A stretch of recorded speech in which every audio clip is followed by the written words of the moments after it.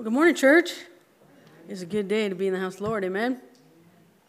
Well, we're in week 3 of a series of messages we are calling Without Love, Love Without.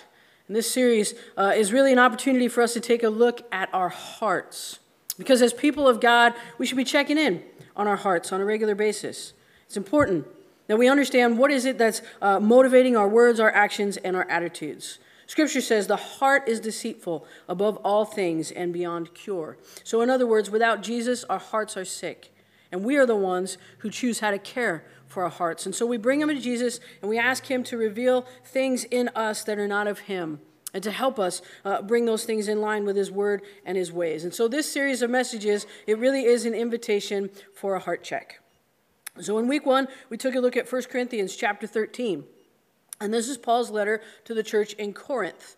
There's a lot of practical lessons for us throughout this letter, but we zeroed in on something that really is a key component of how we walk out our faith.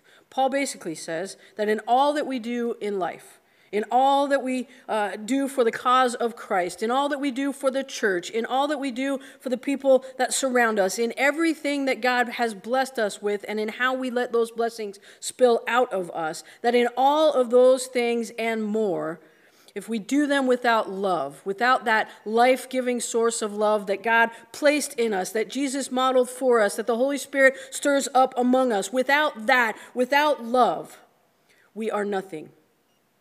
We have nothing, we gain nothing. Love is everything, and when we do things in love, that is powerful, and it is gratitude in action, and that is life-changing. Yes?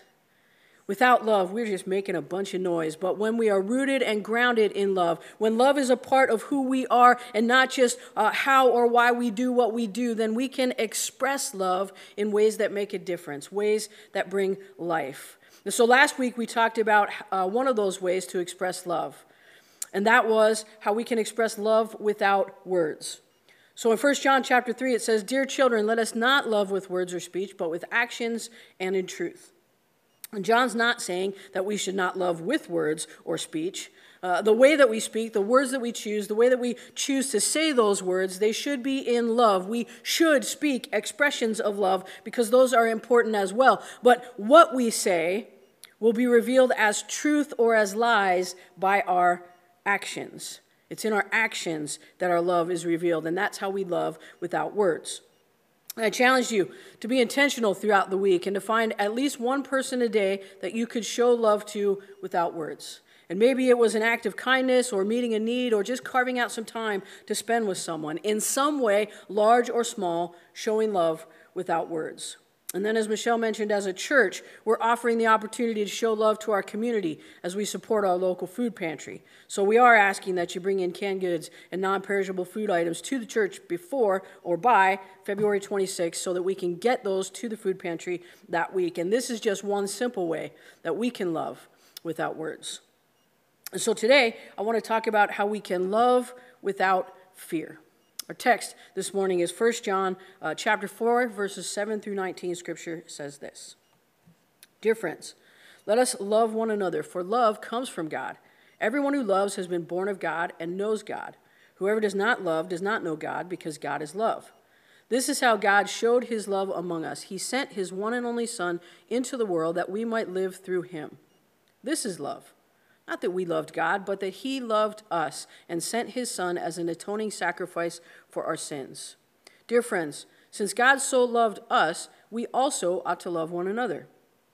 No one has ever seen God, but if we love one another, God lives in us, and his love is made complete in us. This is how we know that we live in him and he in us.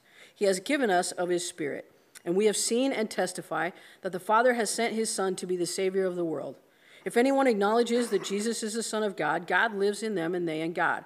And so we know and rely on the love God has for us. God is love. Whoever lives in love lives in God and God in them. This is how love is made complete among us, so that we will have confidence on the day of judgment. In this world, we are like Jesus. There is no fear in love, but perfect love drives out fear, because fear has to do with punishment. The one who fears is not made perfect in love. We love because he first loved us. So that's an awful lot about love, isn't it? Well, here's my first takeaway from this passage. We are saved by love, right? It was love that held Jesus to the cross, where he willingly and wantingly gave his life to save our souls. So we are saved by love. And as people who have been loved with that kind of love, we must also love others with that kind of love. So this love was not a response from God based on our actions toward him. He was not responding in love. He was initiating love. John says God is love. He's not learning how to love from us. He's the creator of love. He's the embodiment of love, and we learn from him. We love because he first loved us. His love is without conditions. It does not change based on the way that we treat him. It is not dependent upon how we respond to his love. And the world, the way that they see God's love is through us, in how we love one another. So a little bit about this passage. Bible scholars point out that John is writing the letter to a church that believed false doctrines and teachers.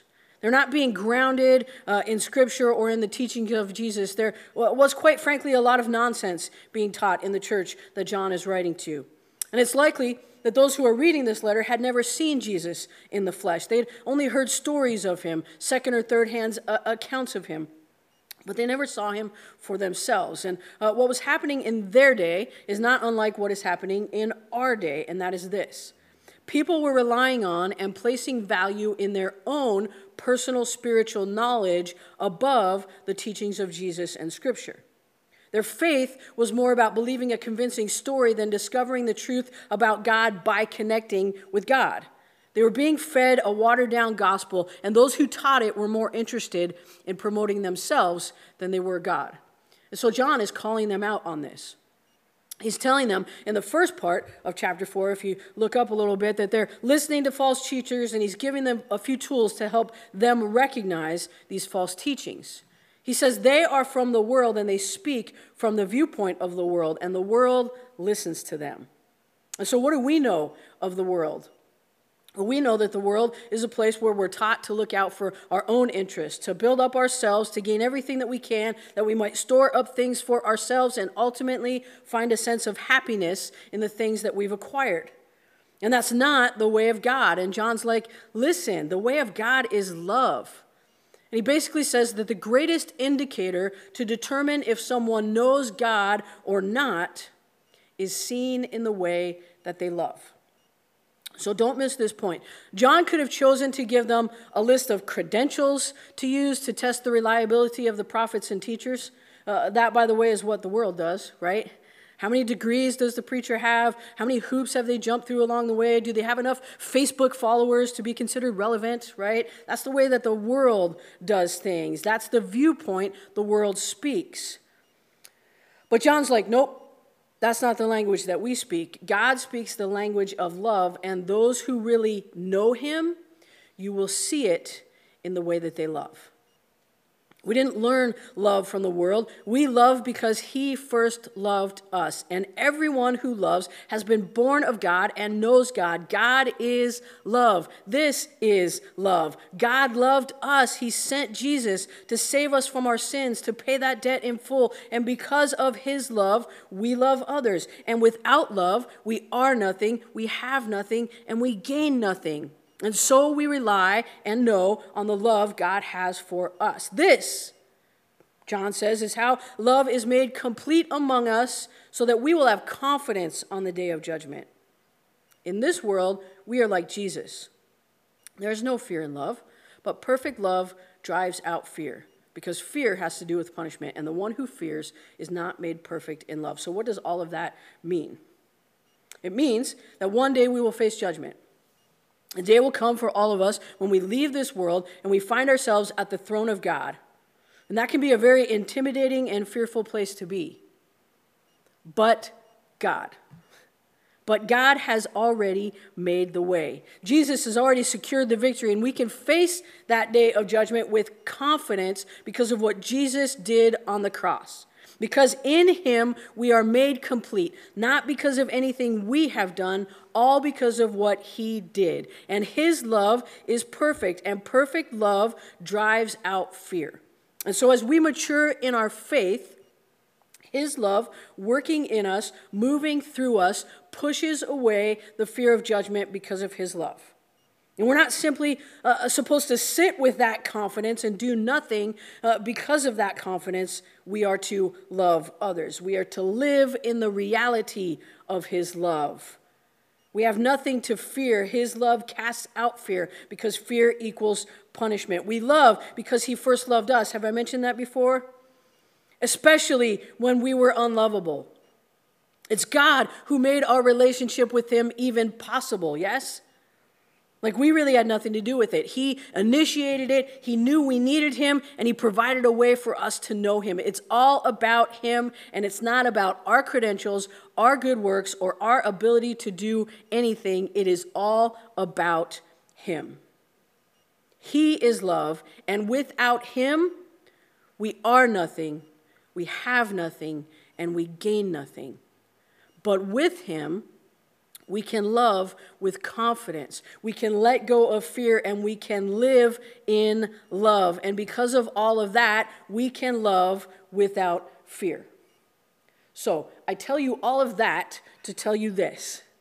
As God's people, we should be living from a center of love. But so often we live from a center of fear. And mostly we fear things that the world fears, right? Because we look at things through the viewpoint of the world. We have opportunities all around us, all the time, to show love, to be people of love, to speak love, to build up one another in love, to love in big, over-the-top ways that don't even make sense to us, but we just know it's God prompting us to love that way. We have an endless amount of opportunities to be people of love, but so often when opportunities arise, we think the way the world thinks. And we say, well, what's in it for me? Like, I'm just not really feeling it. You know, like it's going to take up a lot of my time to love like that. I'm probably going to have to go out of my way to love like that. It might cost me something to love like that. And so we harden our hearts a little and we push back against those opportunities to be people of love. And instead, we choose our own comfort and our own timetable and our own preferences when it comes to love. And at the root of it is fear. And sometimes what that fear really comes down to is this. I'm afraid to extend myself to love someone else because I might not be loved like that in return. Not so much from the person who you're extending love to, but just like in general. I'm putting a lot of myself out there when I love like that. And my fear is that no one is going to ever love me like that. But you see, we have it backwards. See, we look with the perspective of the world. Because the truth is that we already have been loved like that. That he loves us like that every day. And when we love from a place of fullness and not a place of need. We don't extend love expecting a return on that investment. We extend love as a return on the investment that God has already extended to us. We love because he first loved us.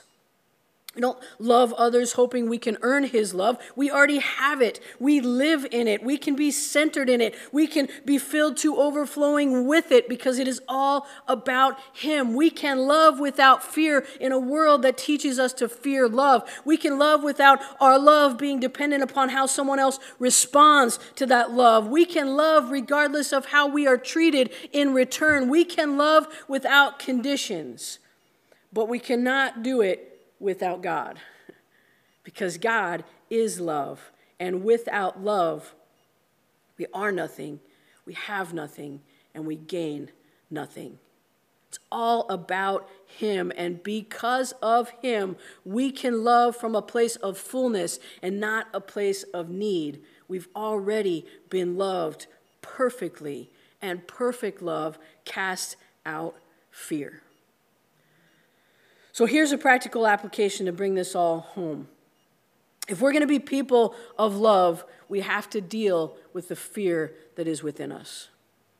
You have to deal with the fear that is within you. And it might not look like fear to you at first. It might look like something else, but if you will peel back the layers of it, you will find the root of fear. Fear of rejection, fear of being inconvenienced, fear of not seeing a return on your investment, fear of having your feelings hurt, fear of what someone else will think or do or say. You will find some kind of fear there that stops you from extending love, and you need to deal with that fear within you. Because you are called by God to love others. You are equipped by God to love others. You are empowered by God to love others. And so your challenge this week is to begin to deal with that fear within you. And how do you do that? Well, when God presents you with an opportunity to extend love and something about you pushes back at it, that's what you take to Jesus. And you ask him to reveal to you what's going on. And God, why am I resistant to this? And you let him reveal to you what's happening in your heart. So here's an example of that. We've mentioned more than once now, we're collecting food for the food pantry, right? So that's an opportunity to show love. And each of us has a response to this opportunity. We will either say yes and get about the business of bringing in food, or we will push back against that opportunity. And so if you find yourself pushing back, ask God why. And maybe you're like, oh, well, I don't think food pantries are a good idea because people are just taking advantage of the system and they're getting things for free and they don't have to work for it, and that's why I'm not going to participate. Well, I can tell you that there's always more to it than just that. Take that to Jesus and ask him to show you what lies underneath that thought process. That's a really good chance that you're going to find a fear at the root of that. Or maybe you're like, I would help out, but I have limited resources, so I can't. Well, take that to Jesus and ask him to reveal to you the underlying fear, because there's a pretty good chance that you're afraid that God can't or won't provide for you, and that's why you're pushing back. Take that to him. Ask him to help you deal with that fear and find confidence in his strength. Now, I'm just using this opportunity as an example because it's right here in front of us, but whatever opportunity it is that God presents to you to extend love, if you find yourself pushing back, ask God to reveal to you the fear that you're holding on to. And as he reveals it, ask him to heal it, to help you to release it to him and to embrace his love at a new level. See, that's how we do it. That's how we learn to be people of love and faith and strength. We live in the presence of Jesus. When things hit us in a way that we know that they shouldn't, we bring them to him. And we let him help us learn and grow from that experience. We come to him. We come to know him better. We come to learn to be more real about what's going on inside of us. Because we don't need to fear him, and so we don't need to fear to bring things to him. And so we do that as those things come up. Because we don't have to have fear because he loves us. His love's not determined by our response or our actions or our condition. He loves you, and he wants you to love others with that kind of love. So take it to Jesus. Deal with the fear that is within you. And I'll tell you, it won't always be a quick process. It might take you and Jesus a little while to work through those fears. But lean into the process and let him do the heavy lifting. You see, that's how we grow in our faith, and that is how we become people of love. And without love, it's all nothing. But with love, we can change the world. Amen? Amen? All right, let's pray. Sleepy 9 a.m. crowd. Father God, we just thank you and praise you for the opportunity that you give us to be a part of this fellowship of faith, that we have the opportunity to come in, to gather together, to come around your word, to talk about love the way that you see it and not the way the world wants us to see it. God, I pray that you would just speak to each and every one of us, that you would help us to be people of love, that you would show us what it is that we're holding on to that sometimes keeps us from being people of love. God, I pray that you would reveal those things that we fear that stop us, and that you would help us to stay at the foot of the cross long enough to let you work through those things with us and work those things out of us, not that we would run away from your presence once you reveal to us what our fear is. Don't let that fear overtake us, Lord. Help us to have the faith that we need in you, being ever mindful of the reality of the truth of your love. You love us with a love that we don't even understand, but every day you show us more and more love. God, I pray that you would help us be people of love. Help us to know you in a more real and a more powerful way, that you might be glorified in all that we say and all that we do. In Jesus' name we pray. Amen. So I don't know what the Lord is speaking to you today through this message, but your invitation is to identify what next steps he might be calling you to take. And so maybe it's a conversation, maybe it's information, maybe it's just an action that he's kind of been speaking to you for a while, but you've pushed back against it. You've been resistant to it. Maybe today's the day you say, I'm going to do it. I'm going to take that next step. And whatever it is that God reveals to you, we would invite you to connect with us if we can be of assistance to you of any kind as you take this next step. We'd be honored to walk with you, to pray with you, to do life with you as together we grow closer to Jesus.